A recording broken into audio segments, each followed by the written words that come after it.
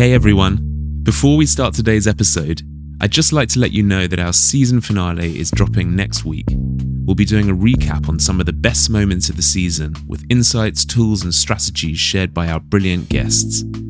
We've been thrilled at how well the podcast has been received, charting number 1 on the Apple UK non-profit list and charting really well in the US too. If you've been enjoying Mission to Scale, what would really help us is if you could subscribe or follow our podcast for free wherever you get your podcasts. Reviews also make a big difference, so if you don't mind taking a moment to do that, we'd really appreciate it, as it will help us reach more people and make an even bigger impact through the show. Thank you so much, and now on to the episode.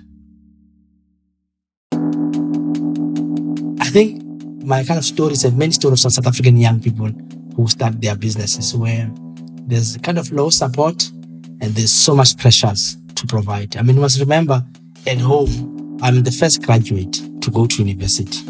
And there's much more expectation. And my mother she's not employed. She's a domestic worker. She was running and she built businesses. And my father passed away. So I had so much load in terms of, we call it black tax.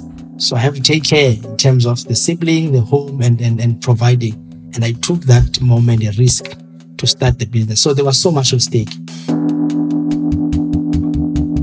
This is Mission to Scale, a podcast that reveals the tools, mindsets, and strategies that organizations and funders need to make the most impact. Because the world's biggest problems need solutions at scale.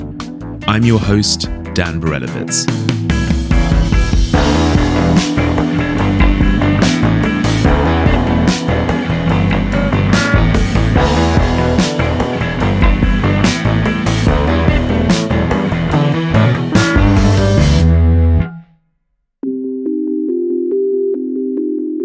Throughout this season, we've heard various stories and strategies from leaders in the social sector about how they've set and achieved scale for their organizations. But what we haven't really covered is the determination to succeed at scaling when all the odds are stacked against you. Today, I have the pleasure of sharing a conversation with award-winning tech entrepreneur Luvuyo Rani. In 2004, Luvuyo started selling refurbished computers from the back of his car to teachers in Khayelitsha, a township in South Africa. Townships in South Africa are areas that were designated under apartheid legislation to be occupied by non-white racial groups. With zero capital in the beginning, Luvuyo was able to grow his company, Salulo Utholo Technologies, to 250 employees, 16 franchisees, and Luvuyo being named as Schwab Social Entrepreneur of the Year in 2016. In this episode, we talk about scaling in informal economies, how Luvuyo built and grew his business under extraordinarily tough conditions, and why data is so critical in decision making. So teachers, which like where I started with, then from selling second-hand computers, they were buying these computers. They could not able to use the computers, but they didn't have a skill to use the computers. So then I decided to, with my brother and also the partner, to open the first internet cafe in Khayelitsha. It was 2006. And whilst opening the internet cafe, we just realized that people are not coming in numbers to use the internet. And then we said, okay, let's train them. Just the basic skills, that's how to type. Because they will come in with papers, they want us to write out their CVs. And then we train them, then they can able to train in the store. And then we could see now there's a need to open a school where we just like train like a student. And then 2007, we started with the school. And then 2009, so it took us 5 years to get the model right. So the model was more on the access to the internet, the skilling to get the community skills so they can find employment. And then it was more an opportunity to bring these services in an area where there were no services. I mean, like before we came in, people are used to kind of traveling about 30K to access to the internet for the job. They used to go to town to get the skill now. So since now we bring these services closer to them, so we're creating one-stop center for the connectivity, for the printing, for the training, and also repairs and maintenance, and also selling the hardware. So that how it started now. So we started with one store and then opened a branch, and then it changed now from just like selling. It becomes a social enterprise now, because many young people now start finding employment, start studying further, start their businesses. We open opportunity for other, staff members to have franchise opportunity with us. And then we also become an opportunity for many people that, they're using us as to access to many opportunities. So that's how it started, based on the opportunity and also based on the gap that we are seeing that, people were left behind around technology. So it's quite some journey. You said that you started this business in Kailicha, and for most people listening to this podcast, I think they won't understand the context and what that means. So could you paint a picture for people who've never been? Yeah. Sort of what were the circumstances that you started this? This is not just a regular startup. These were tough conditions you were in.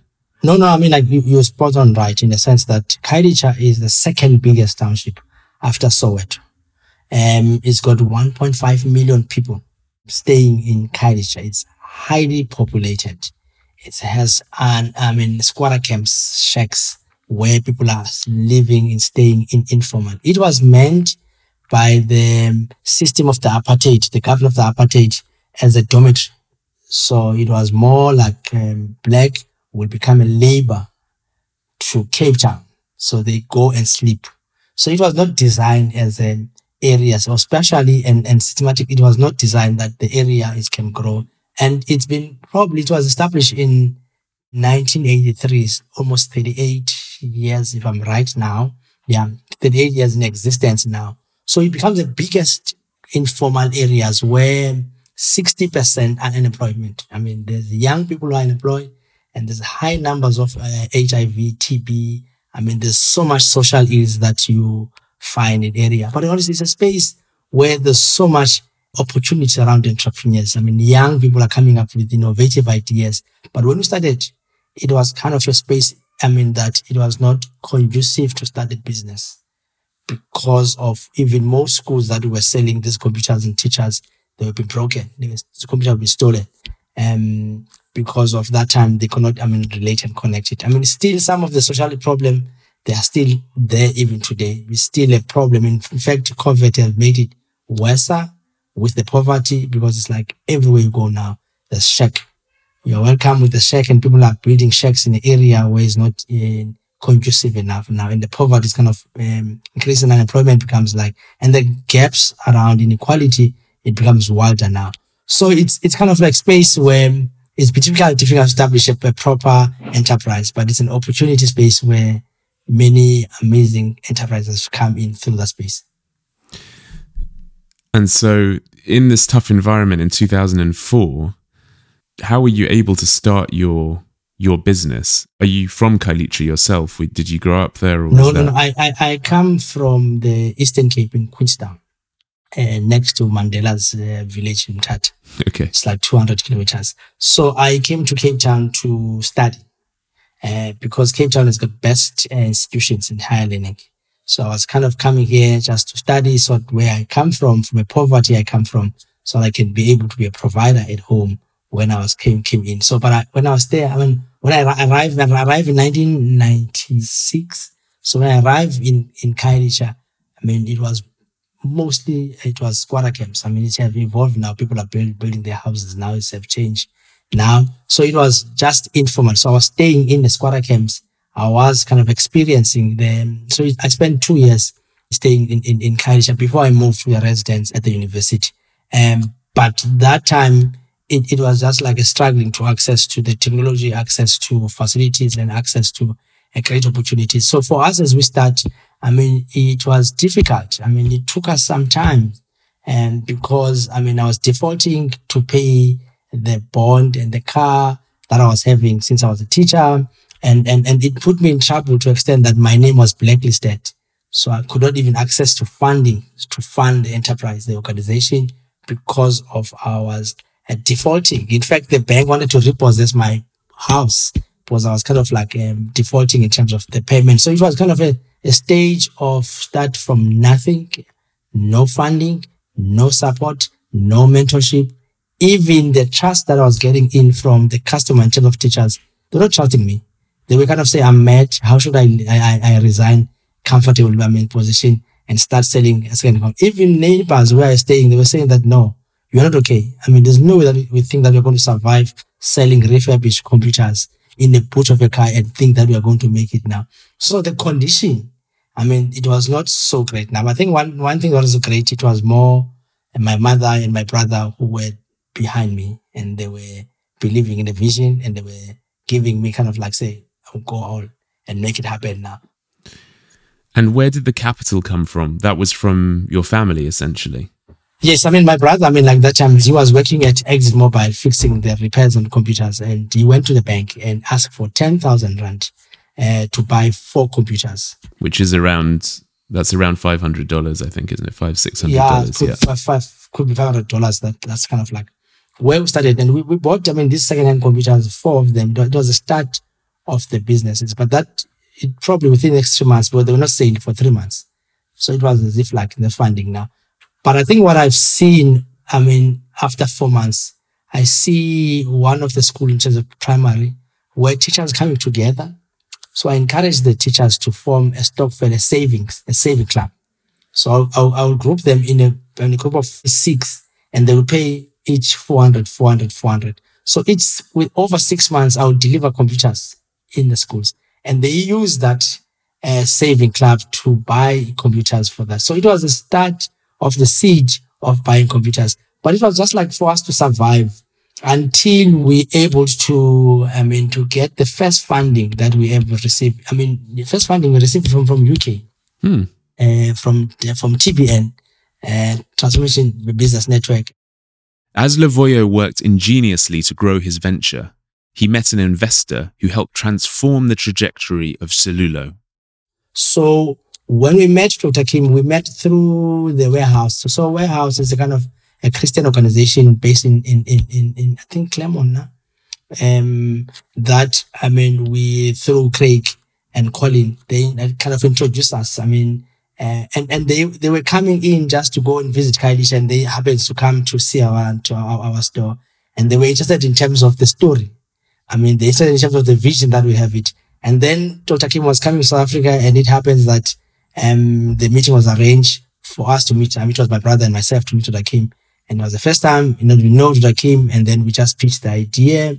He just listened to us, and then he kind of said that I'm willing to kind of risk because I believe in you, that you are going to be the next big thing if I believe in. And I think that's kind of a case that also many entrepreneurs, that they need that belief, that someone that believes in them, in their dreams, and opens up the opportunity. So I think that's kind of for us, that was an enabler for us to start our expansion. One of the things I've found in creating this podcast is that it's really difficult to find someone like yourself who is born, raised in the country that they've built a business and been able to scale it. Why do you think that is? So as a black person, I was not allowed to start a business. So for me, what I was allowed, it was for me to serve the master. So I was allowed to serve the white person through my labor. So it was not at all envisaged that the black person can be the means of. That's why you see that in South Africa, we are more consumers, more than producers, because of the system was designed for us not to be. So it's still today, after 27 years of a democracy, that you don't have as many. For us, we become a pioneer. The challenge that we face when we're growing the businesses, it was to find a role model, to find someone have done it before, where we can go and ask in terms of how can you scale? How did you do it to find ways to deal with people, with processes, with structured?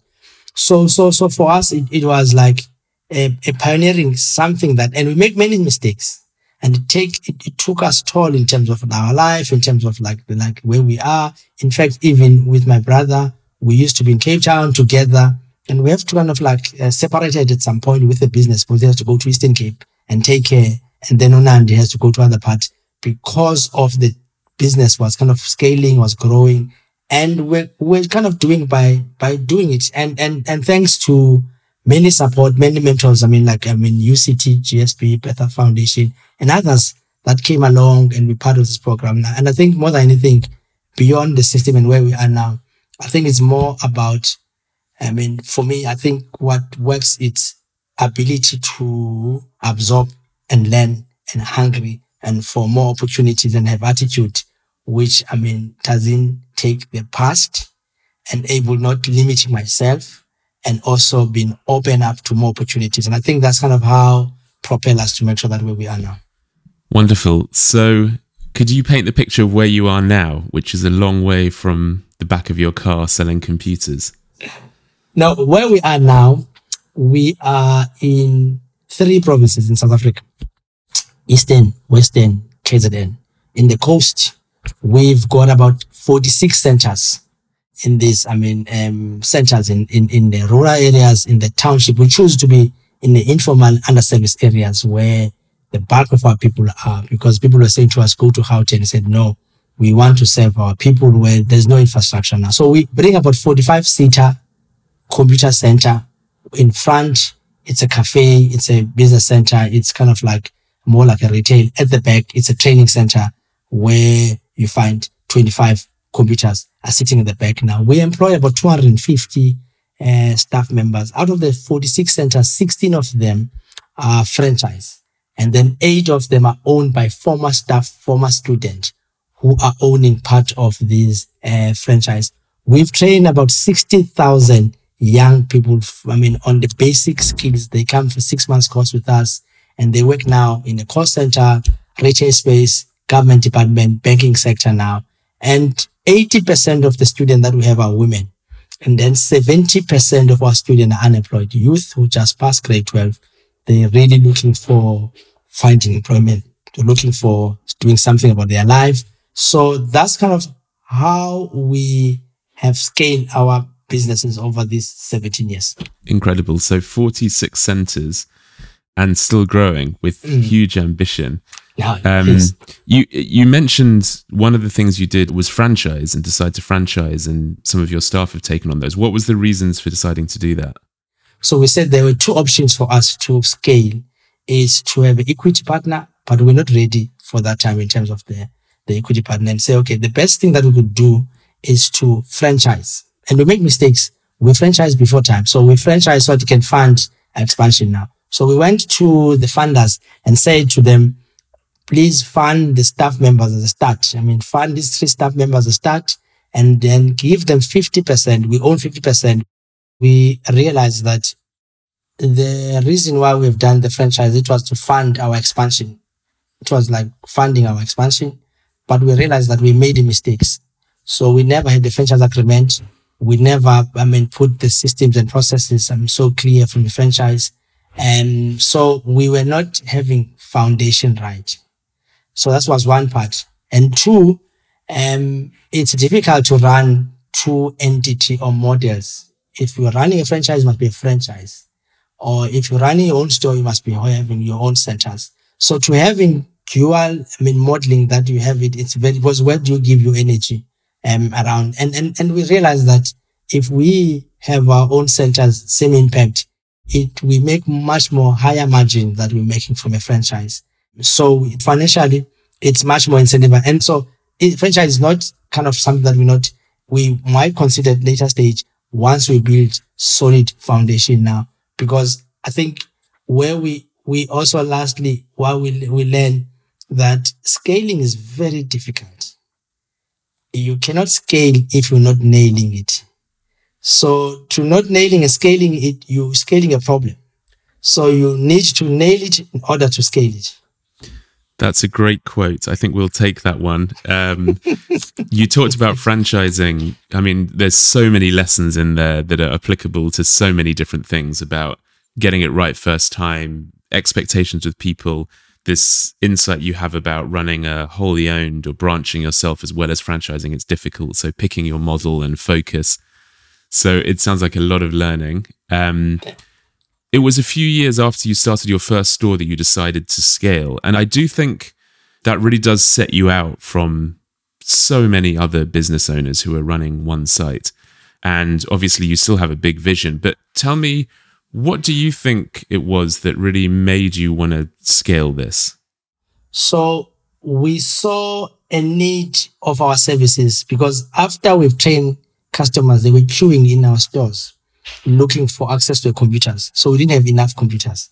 So we have to open a next branch where we have to accommodate as many demand, because that time the mobile was not something, was like people not accessing the mobile now. And we said, if you see this problem in Kailicha, or this challenging, it's the same challenge that you see in Tanzania, in Soweto, in Mlazi, even in Zimbabwe, or even in Kenya. Same problem of teacher divide, that people, they are not able to connect it. I mean, like, they don't have tools, they don't have skill. There's connectivity is quite expensive, and government, big businesses, they are not at all interested in terms of the bottom of the pyramid in that regard. Now they kind of assume people will find a way. And I think even with the time now with the COVID, that has been open now, that there's a big need of digital transformation, and no one is doing that enough. So we saw that as kind of a vision that we will be a leader in the space, that we're able to provide connectivity, will provide skill. And then now it's kind of changed now, not only skill now, employment opportunities and training opportunities now, because we evolve with the communities where we are. So I think it's fair to say that you've faced challenges that entrepreneurs in other countries would not have faced. Could you share a little bit about some of the things that really significant things you've had to overcome on this journey? Yeah. So as we started in Kailicha, having our own center in Kailicha, and we always have a vision to build a 3-star building, like a 3 kind of block of building in Kailicha. Yeah. So that we could make many young people to believe that they can succeed in the area which was not designed to succeed. So we've always been ambitious, and always been a part of, like, we want to paint a different picture in this community. And it was, if we want to be a business that's going to grow and become globally in the community. One of the challenges that came in 2015, it was a robbery, biggest robbery that took place. 10 guys came in our office. I mean, there's no trading, just an office. 2 came in the office where I was there. I was staying with the finance, and they put me on the floor, put the gun on my face, and they cock the gun. They take the laptops, they take the phones, and they kind of search the stuff next to me. They've taken the car keys, and then 8 of them came in different offices, and most are women working with us, and are still young women, and they were putting on the floor and were traumatized. And they went through every offices, take all the computers, they put them in the bag, they walk and they put them in the car. And lucky, my wife, she used to run the cafe next to me. She saw the commotion. So she came in, just find out what's happening. And then they managed to go out, and they go out with the computers, and then just go out now. And for me, I was traumatic in that, because it kind of cut to the core, in the sense that, I mean, I've been working in this community so hard to give so much in this community, to empower, to give back to the community. But the criminals, they've kind of shattered all kind of what I'm kind of believing in that regard. For those of us in the social sector, we know that it's already hard enough to cope with the internal challenges of scaling. In the case of Lavoyo, this mission was made even more challenging by external conditions and events. Lavoyo had to keep fighting for survival. Here's what Lavoyo wishes he knew when he started his journey that he'd like to pass on. If I knew how important the data from the business, because I think it's something that I value so much now, that it never be part of us. If I knew in terms of how we understand the customers, we understand the impact, we understand in terms of, like, for us, I mean, for making better decisions, not based on the instinct. If I had better way to have understanding in terms of the numbers and the data, and also the trends, and also the patterns, and probably I'll make better decision in terms of the businesses, because of it's only now that I appreciate that if it was like, maybe if there was someone who was mentoring, who was guiding me, or if I was exposed and I went to school and learn around this thing, then probably I'll be in different parts of the country. Interesting. So data is just something that you've learned over time is just absolutely critical for decision making. Is there anything else you've learned along the way? More than anything, along the way, I learned around leadership. That as an entrepreneur, we've got so much responsibility that we have with the people that we have, with the customer that we take, with the stakeholder that we have it, and also how important now that entrepreneurs have been looked up to now, and how important now to realize that we live in a space where there's chaos, there's uncertainty, there's pain. And also around leadership is about pain. And just like every time you lead, it's a part of the painful thing now. But it's more like to embrace that and understand and understand that it's part of the package of leadership. So I learned that over time, we will be key to collaborators with all in order to bring the services. And our voice will be on the tables with the government from a policy where we say that how can they better service the poor? Because before, I used to knock on the doors of the government. I used to be angry with the government. I used to say, why they're not partnering with me, whereas I'm doing things that they're supposed to. I learned that, if I do what I do and I do it well, they will come because they will need me. And because I've been positioned in the right space with them now. So I've learned in terms of how the system changed, in terms of where are you? Are you agitator? Are you disruptor? Where are you in the system now? And I could realize in terms of where I am now, in terms of like the system and what is the legacy and what I want to see in the years to come.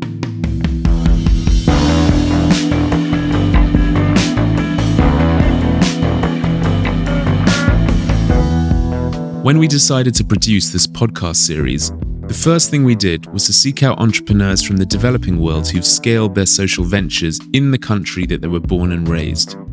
We found no more than a handful. Firstly, this shows how extraordinary Lavoyo's story is given the odds stacked against him. Secondly, it makes it clear the work that the whole social sector needs to do to encourage homegrown solutions rather than parachuting people in. While the current number of scaled ventures is small, and there is a lot of work to do, there are promising changes in many parts of the social sector. And I believe that in 5, 10, 20 years, we're going to have some new great stories of homegrown impact at scale. That's it from us. I hope you enjoyed today's episode. Please don't forget to subscribe or follow our podcasts on Apple Podcasts, Spotify, or wherever you listen. And while you're there, I'd appreciate it if you could rate us and give us a review. If you love Mission to Scale, I hope you recommend our show to a friend or colleague. Mission to Scale is produced by Spring Impact and Human Group Media. If you want to learn more about our work at Spring Impact, visit springimpact.org and follow us at Spring Impact on Twitter. Thank you so much for joining us, and I'll catch you all in the next episode.